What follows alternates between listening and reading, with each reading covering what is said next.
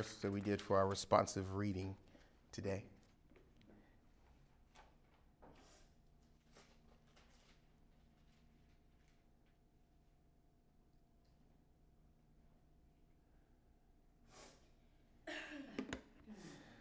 All right, we got it?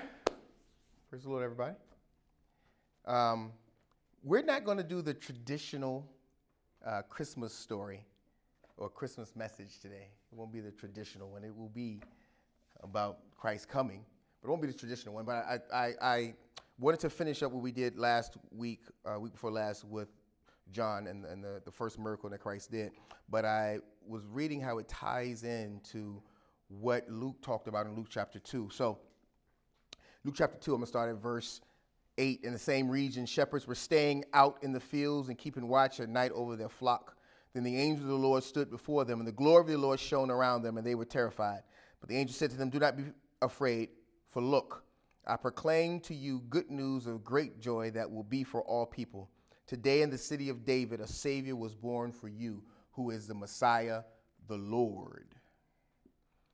The first declaration that Jesus was here, the first announcement that Christ had come, the Messiah had come, was to the shepherds after he had physically came, and was by a multitude of angels.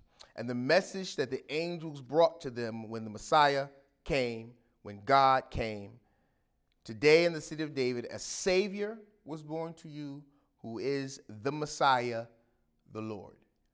Let's pray. God, we love you. We thank you, Lord, for your word. Be with us today as we study your word, God. Show us what you have us to know about ourselves. Show us what you would have us to know about you. Be with us, God. We love you. In Jesus' name, I pray. Amen. And so the angels came. Christ had come. Christ was here. He had been prophesied that God was going to come and show his face and show up here on earth, and he did. And when he came, the announcement said three things: a Savior is born to you, who is Messiah, the Lord. Turning back to John chapter 2, John started off, and we looked at chapter 1, talking about how that Jesus, this person who showed up first as a baby in Bethlehem, that the shepherds heard the news was here, and that this Jesus was actually God. He was creator. And then John, in that entire first chapter, talks about who he is and his purpose. When you look at John chapter 1, verse 29, John said, talking about John the Baptist, the next day John the Baptist saw Jesus coming toward him, and he said, "Here is the Lamb of God who takes away the sin of the world." So in that, again,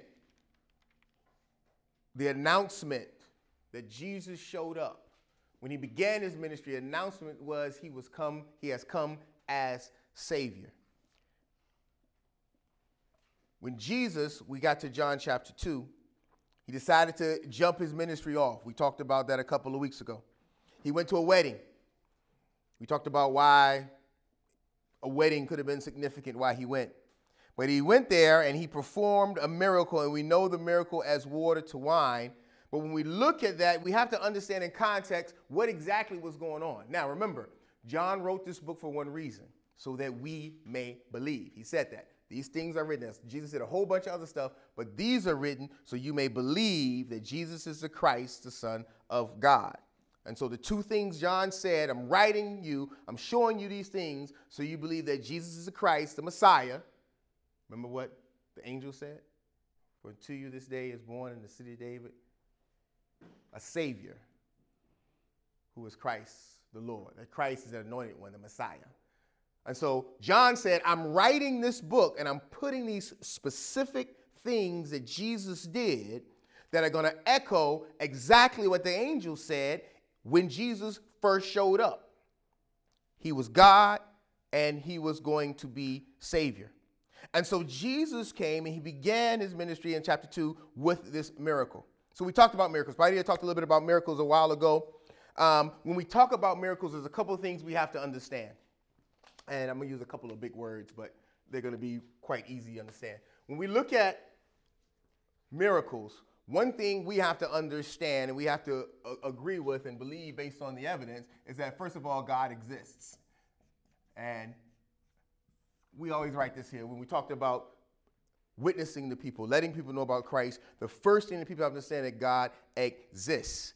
And the second thing, God exists and he created the world. And so God exists and he created the world. Those two things put together, which John addressed in chapter 1. In the beginning was the Word was with God, and the Word was God. Said he was God. Then he said all things were made by him, and without him wasn't anything made that was made. John went first from God exists, that Jesus was God, and that God was created God. So he went straight to that. So based on that, because John dealt with that in chapter 1, we have to understand that we live in something called a theistic universe. That's what we live in. We live in a theistic universe. That is a universe or area or place where we live is governed by a God, theos, God. So a theistic universe, it means we are in a universe that was created by God. And so in our theistic universe, based on scriptures, there are things that naturally follow from that. So if a theistic universe is because God exists and God created us. Now, in that, there's some things that are important there. One is that the world or this universe is dependent on God. The universe is dependent on God. We're not out here self-sufficient. The universe, the world that we're living in, isn't carrying its own self along.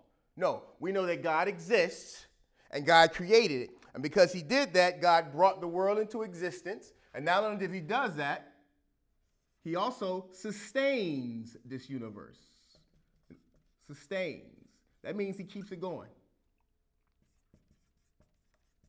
And so the idea of a theistic universe is that it's dependent on God because God created it. And because it's dependent on him, God sustains it. He keeps it going.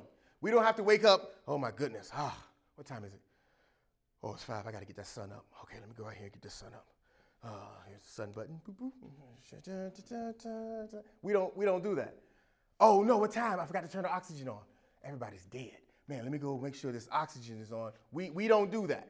We are dependent on God to do these things. The universe exists, it functions, trees grow, rain falls, morning, noon, and night, because God sustains it inside our theistic universe. Well, we need to understand, if God is able to create the world, if God is able to sustain the world, then it naturally follows that God is able to act in the world.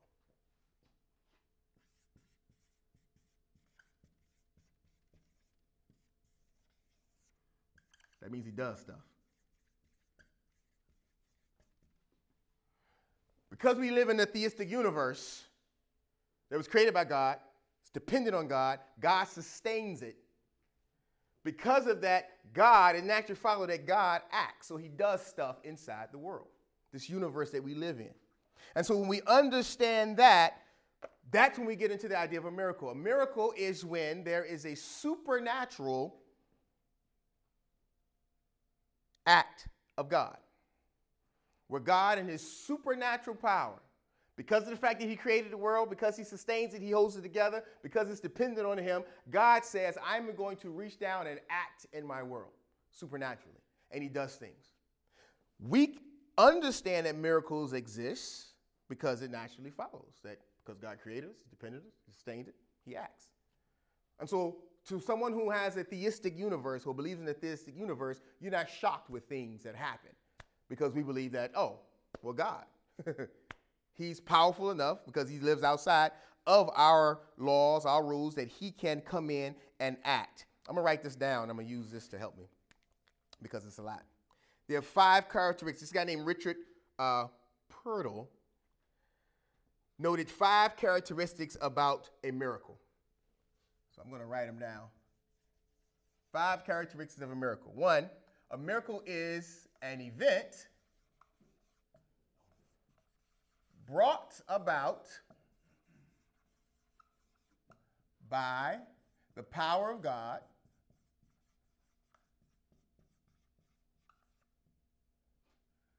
that is temporary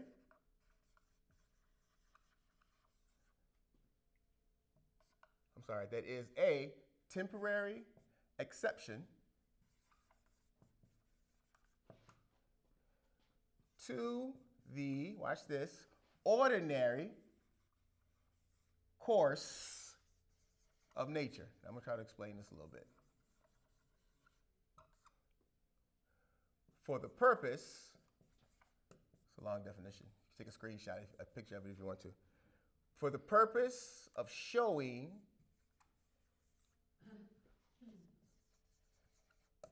that God has acted in history. And you say, wait a minute, you said there were 5 things. They're in there. So, Richard Prudel's definition of miracle says, a miracle is an event brought about by the power of God. That's the first thing. Miracle is done by the power of God. That is a temporary exception to the, here's the main one, the ordinary course of nature. For the purpose of showing that God has acted in history. So we have 1, 2, 3, 4, 5. That's the purpose. So a miracle is an event brought about by the power of God, number 1, that is a temporary exception to the ordinary course of nature for the purpose of showing that God has acted in history. Now, this is his definition. I kind of like the definition. There are many definitions of miracles, but I kind of like this because it got specific with some things.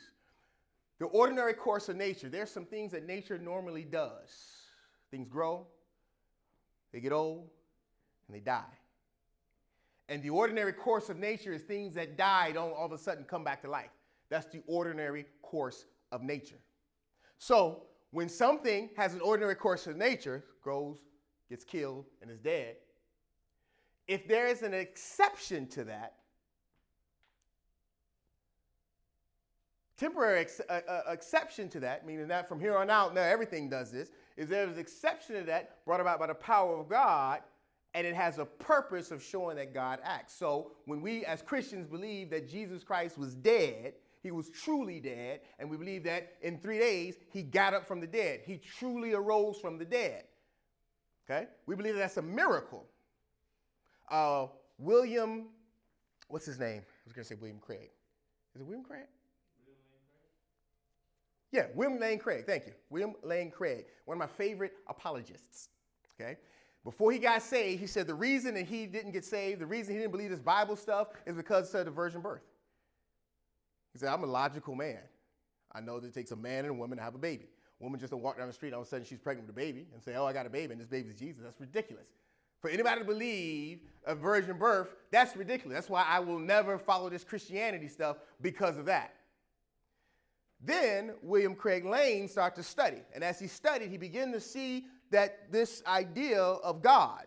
And he looked at God and the existence of God, and he looked at the different arguments for the existence of God, and he understood. He said, wait a minute, okay, if God does exist, that means he exists outside of the ordinary courses of nature. And if he exists, that means that God, it follows that God can act on his creation because he created it. And William said, if God can act in his creation, then a God in the theistic universe can make a woman have a baby without a man. Because it follows in a theistic universe. That's a miracle. It follows in the theistic universe that Jesus, who died, was raised from the grave. Lazarus, who was dead, God came in and said, Lazarus, get up. That's not ordinary.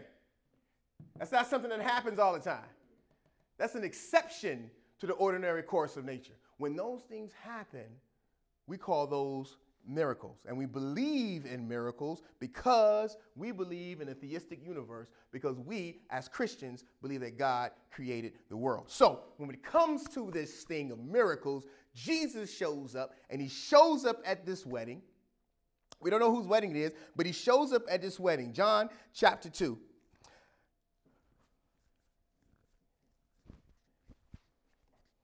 On the third day, a wedding took place in Cana of Galilee. Jesus' mother was there, and Jesus' and his disciples were invited to the wedding as well. When the wine ran out, Jesus' mother told him, they don't have any wine. What does that have to do with you and me, woman? Jesus said. My hour has not yet come. Do whatever he tells you, his mother told the servants. Now, 6 stone water jars had been set there for Jewish purification. Each contained 20 or 30 gallons. Fill the jars with water, Jesus told them, so they filled them to the brim. Then he said to them, now draw some out and take it to the head waiter, and they did. When the head waiter tasted the water after it had become wine, he did not know where it came from, though the servants who had drawn the water knew. He called the groom and told him, everyone sets out the fine wine first. Then after people are drunk, the inferior wine. But you have kept the fine wine until now. Jesus did this, the first of his signs in Cana of Galilee. He revealed his glory, and his disciples believed in him. I told y'all when we first looked at chapter 2 that the whole water to wine miracle, when I was younger, it wasn't really a big deal. It really didn't mean anything to me. One, because we don't live in a wine-driven culture. In the Bible days, it was a wine-driven culture. It was wine for breakfast, wine for lunch, and wine for dinner. And if it was a party, it was wine everywhere. All right, they used wine to rinse their mouth out. They used wine if their stomach was hurting. They give them some wine. It was wine on wine on wine on wine. The Bible always talks about vineyards, the vineyard here and the good vineyard and the shepherd and the gardener of the vineyard, because that culture was a wine-driven culture. So me, not being in a wine-driven culture, I used to read this, God turned water to wine. Okay, something you could drink water. He turned it else to something else you could drink wine. Cool. Why he started with that one, I don't know, because he can raise dead people. If I was Jesus, I would have started with that one. Hey, find me somebody who's dead. Everybody watch this. Bam, now he's alive. Believe in me. But he decided to turn water into wine. So I looked at that, and I said, okay, what's significant about that? I don't want to erase all that, but I'm going to have to. Oh, well. What's significant about water to wine? So I did a little studying about wine, because I wanted to know, what was the big deal? Water to wine. And so when you look at a couple of things are different. When you look at water is what we call inorganic. That means it's dead. It's not a living organism. When we look at wine is organic.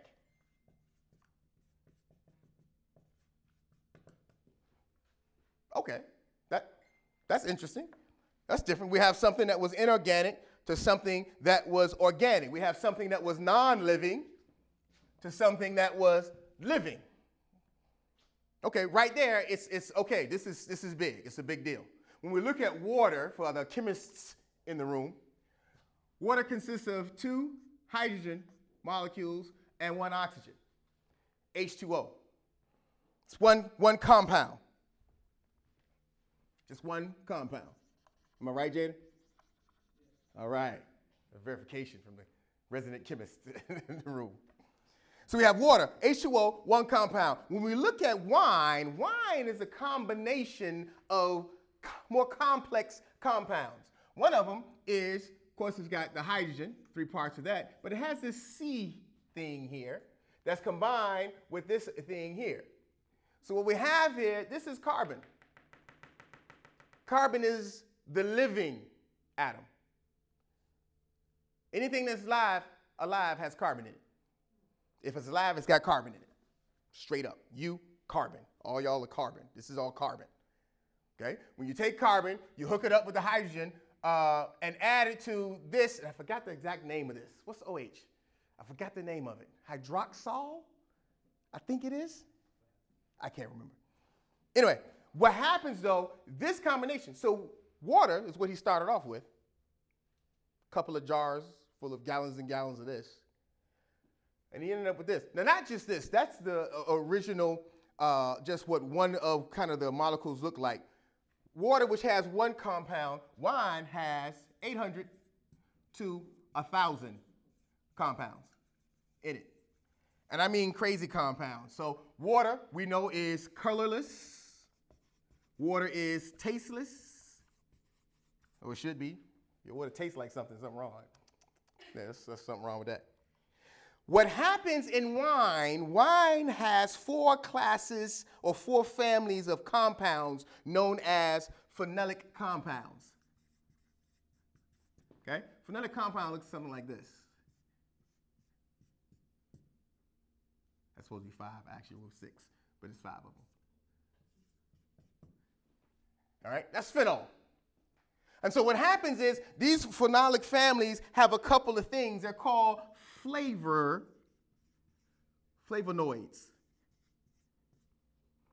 And so we have, I'm not even going to write them because it's crazy. I'm just going to read them. Inside of this wine, we have anthocyanins as a complex compound. These complex compounds follow this type of formula. I would write them down, but they're just 1,000 of the things. It's like 7 pages of things that look like that. But the families are the anthocyanins.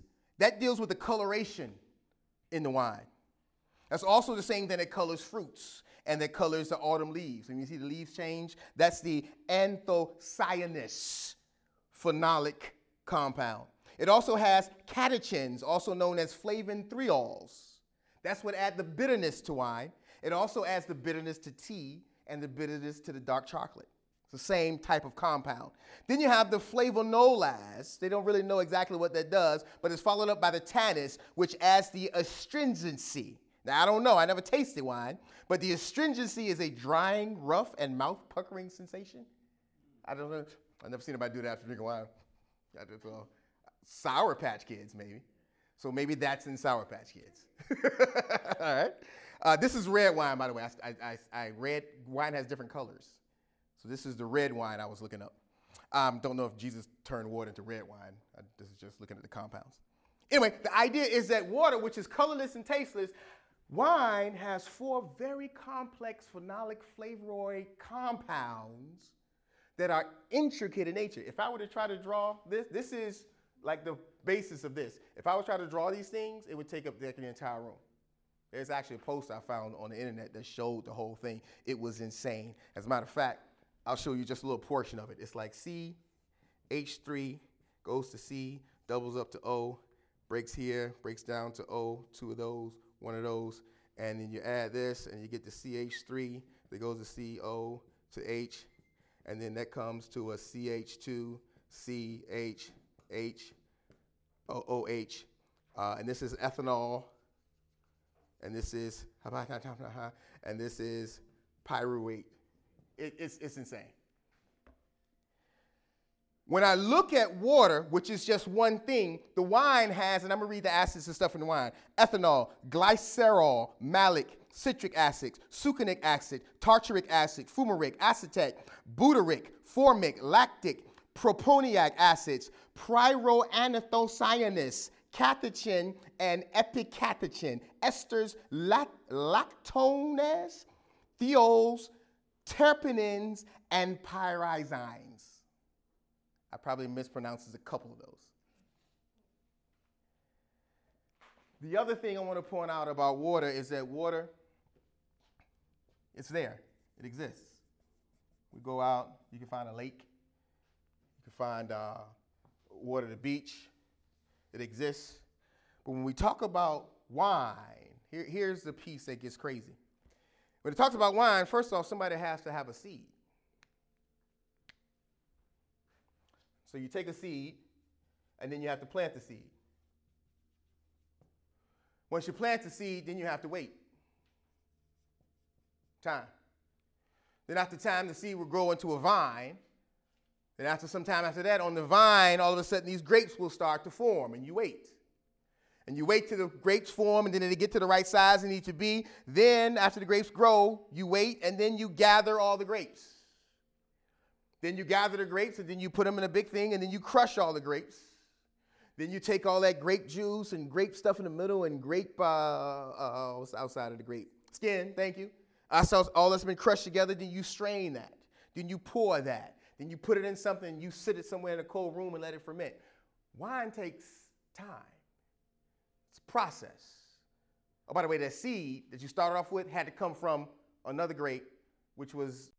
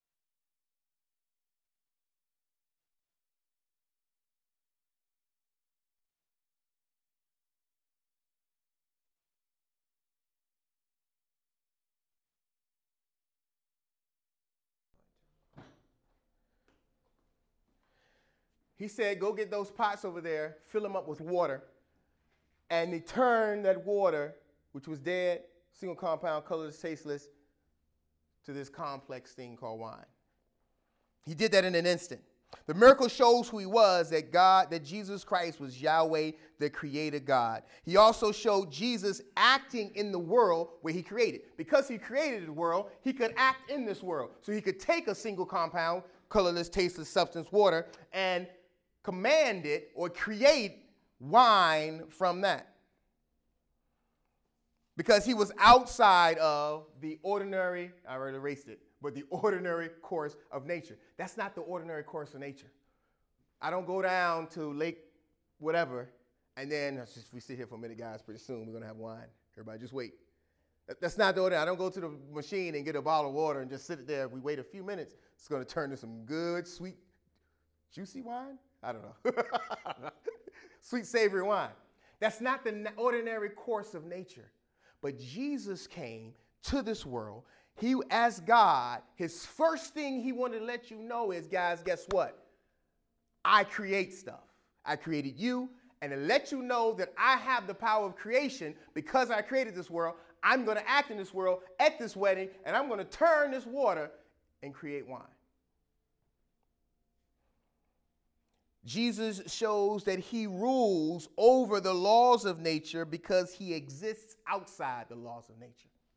He rules over the laws of time. It takes time to get wine. You see the wine vineyards and people got those things in the barrels and they're waiting and it's got to get just right. And, oh, this one's been sitting here for such and such years. You watch movies or whatever, you see people, this is a Charton Sacafosse. It's from 1504. Like, what? 200-year-old wine? Like, I don't want to, 200 years? But this stuff takes time. And they say, what's the phrase? Aged like fine wine. The longer wine sits, the more finer it becomes, the better it becomes. This stuff takes time. Jesus created it in an instant. Boom. To show the world that, hey, guess who showed up to your wedding? Not just a regular guy, but the creator, Yahweh, creator, God has shown up. He exists outside of nature so he can control nature and he rules it. He exists outside of time so he can control time. Why? Because we live in a theistic universe and he can act in that. The question is, have you seen God act? Have you ever had peace when you weren't supposed to?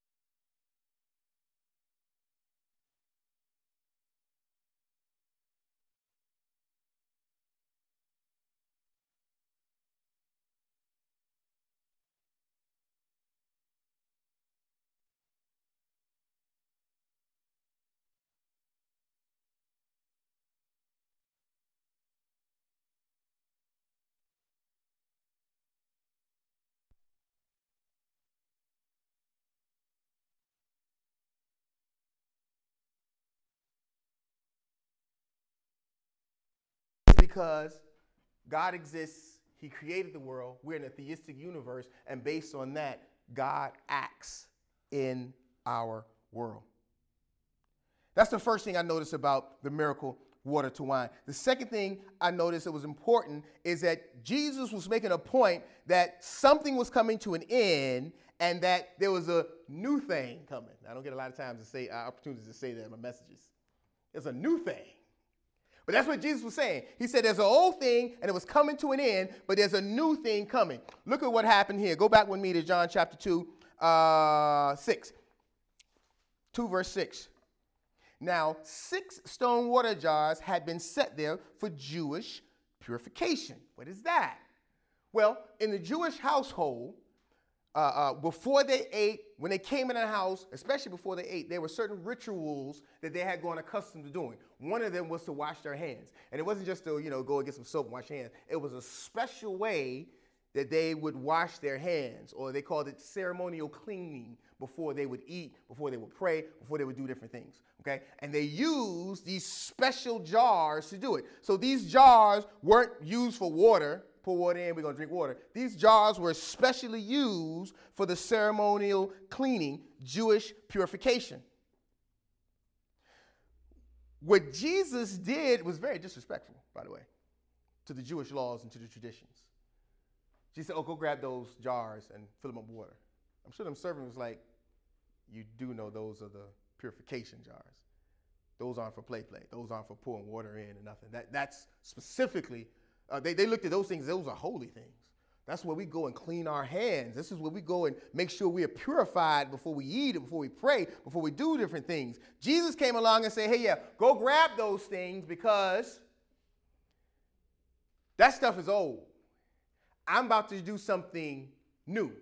And he took that old jars that were used for the old ways and old traditions, and he created new wine in those jars. I believe that that's a testimony of Christ saying, listen, the old wine, the old way you used to do things ran out, and Christ the Messiah was here to bring in the new wine. Now, wine wasn't foreign, talking about new things. As a matter of fact, if you look in Luke chapter 5 and John chapter 1, verse 17, when it talks about the law was given through Moses, grace and truth came through Jesus Christ. And so John was setting it up that, hey, there was some old stuff that went on with Moses, but grace and truth is coming through Christ. It's a new things that's happening. It shows that the old order had run its course, and now it was time for a new order. Jesus commanded those servants to defile those to accomplish his purpose. I believe that he was showing them that he was Jesus, this guy who just showed up, this guy who is about to create in your face. Now, what's interesting about that was none of us was there doing creation. Nobody human was there watching.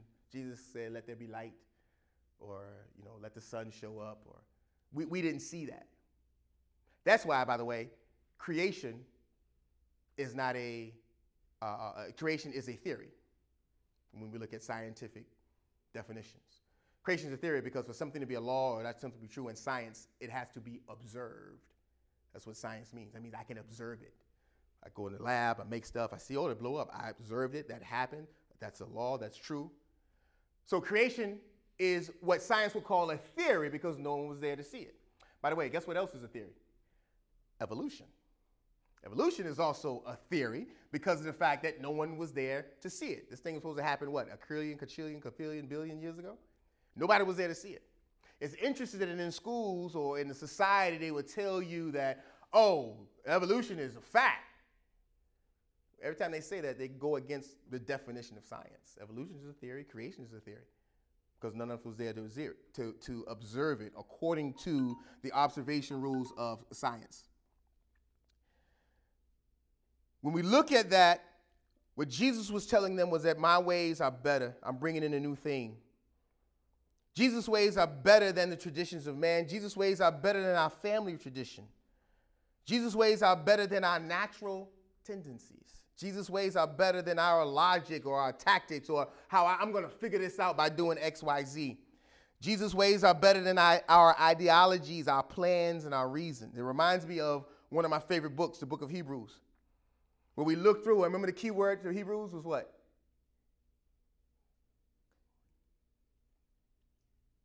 The key word to Hebrews. Everything is, this is better. The key to Hebrews was better. Jesus said, you had high priests before, Hebrews, the writer of Hebrews said, but now we have a better high priest. The writer of Hebrews said there were prophets and they prophesied, but now we have a better prophecy. He said you had a lamb that you have to take and you have to kill over and over again, but now we have a better sacrifice. That's the whole book of Hebrews. Better, better, better, better, better. And so what Jesus was telling them, I believe, is that, listen, you should use this stuff for ceremonial cleaning, following the traditions of the old. I'm about to take that and put some new wine in it. I'm here to shake things up. I'm here to do something new. Now, the focus is to be turned towards me. Why? Because I'm creator God. As a matter of fact, you didn't get to see the first time I created, but now you saw this when I took water and I created wine. Christ was saying, I'm here. Those old traditions, they were important and purposeful, but they pointed to me. I'm the better. And lastly, the third and final thing about the water to wine was it revealed God's glory. Look at verse 11. John 2:11. Jesus did this. Why did he do this? The first of his signs in Cana of Galilee, he revealed his glory. Jesus did this to reveal his glory. That word glory there is doxa in the Greek. It means a lot of things. One of it is magnificent. Jesus did it to show that he was magnificent. I'm the magnificent. Nobody? Special ed? The magnificent? No? Okay. Look it up. Psalms 8:1. Quickly. We're going to do some speed reading. Psalms 8:1. While you're turning there, put your finger there and put your other finger in Hebrews 1:4. Psalms 8:1. John wrote this and he said, Jesus did this. He did this miracle. He created something in front of these people in order to show them his glory. What is his glory? To show him his magnificence. Psalms chapter 8, verse 1. That word says, Lord, O Lord, how magnificent is your name in all the earth. You have covered the heavens with your majesty. Not only does glory was magnificent, and Jesus was showing that he, as the God of the Old Testament, was magnificent, he also wants to show his excellence. Turn to Hebrews chapter 1, verse 4.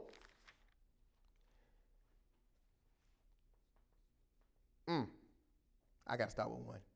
Long ago, God spoke to the fathers by the prophets at different times and in different ways. In these last days, he has spoken to us by his Son. God has appointed him heir of all things and made the universe through him.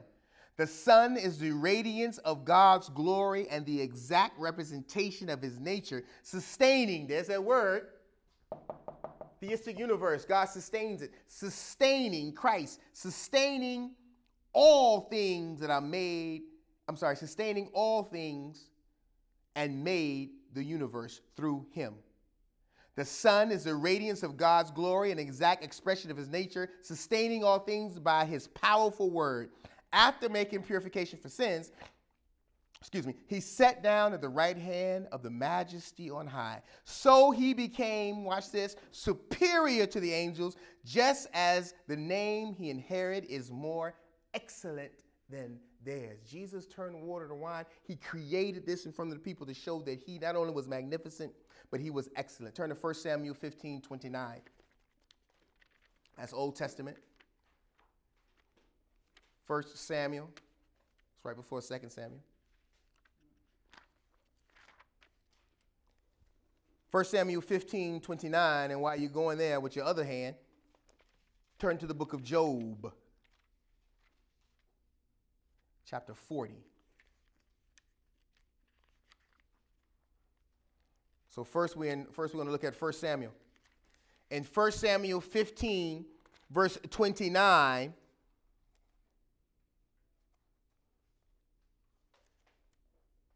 is that right? Verse 28, Samuel said, the Lord has torn the kingship of Israel away from you today and has given it to your neighbor who is better than you. Furthermore, the eternal one The eternal one of Israel does not lie or change his mind, for he is not man who changes his mind. That word eternal one can also be translated preeminent. Jesus was showing, look, I'm magnificent, same word. I'm excellent, same word for glory. I'm preeminent. I am the eternal one. That means surpassing all others.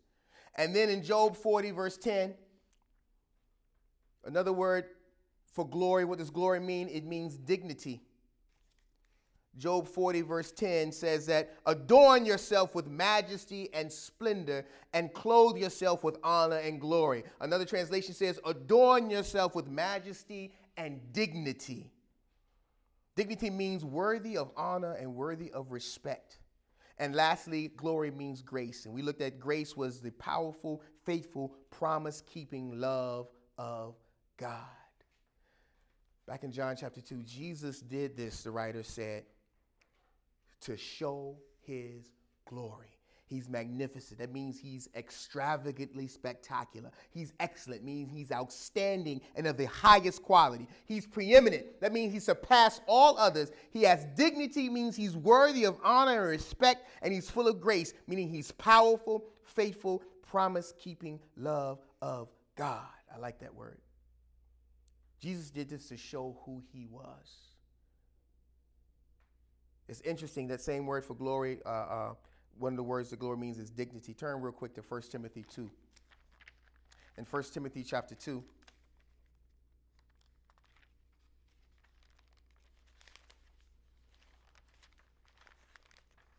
right before 2 Timothy, after 2 Thessalonians. 1 Timothy 2, we're talking about the word dignity, which means worthy of honor and worthy of respect. 1 Timothy chapter 2, verse 1 says, first of all, then I urge that petitions, prayers, intercessions, and thanksgiving be made for everyone, for kings and for all those who are in authority, so that we may lead a tranquil and quiet life in all godliness and dignity. This is good, and it pleases God our Savior, who wants everyone to be saved and to come to the knowledge of truth.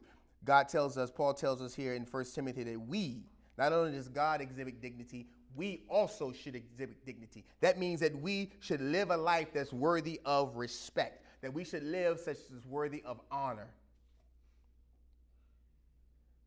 That word there means respect, especially due to wisdom or especially due to character. Our character should be as the character of Christ. God showed his character when he turned water to wine, when he created something. He showed that he was magnificent, excellence, preeminent, dignity, full of grace.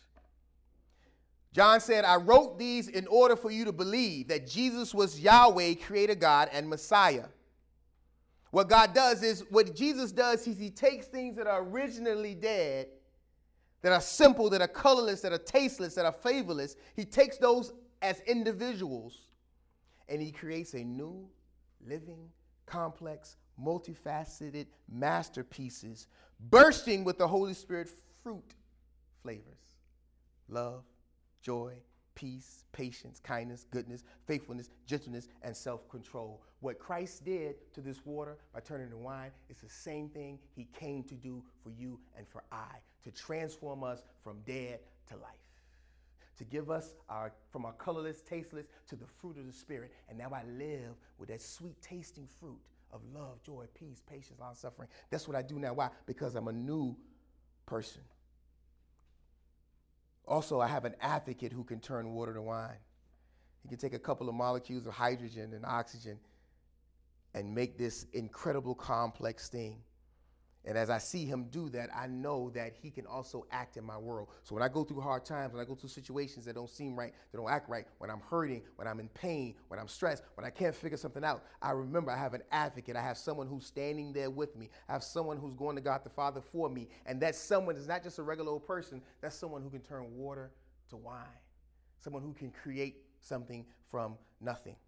He's Yahweh God. He rules outside of his creation. So he rules over the laws of nature. So when my body isn't operating or acting right, I can know I can go to Christ. Why? Because he acts outside. And so that ordinary course of nature, he can step in and adjust that.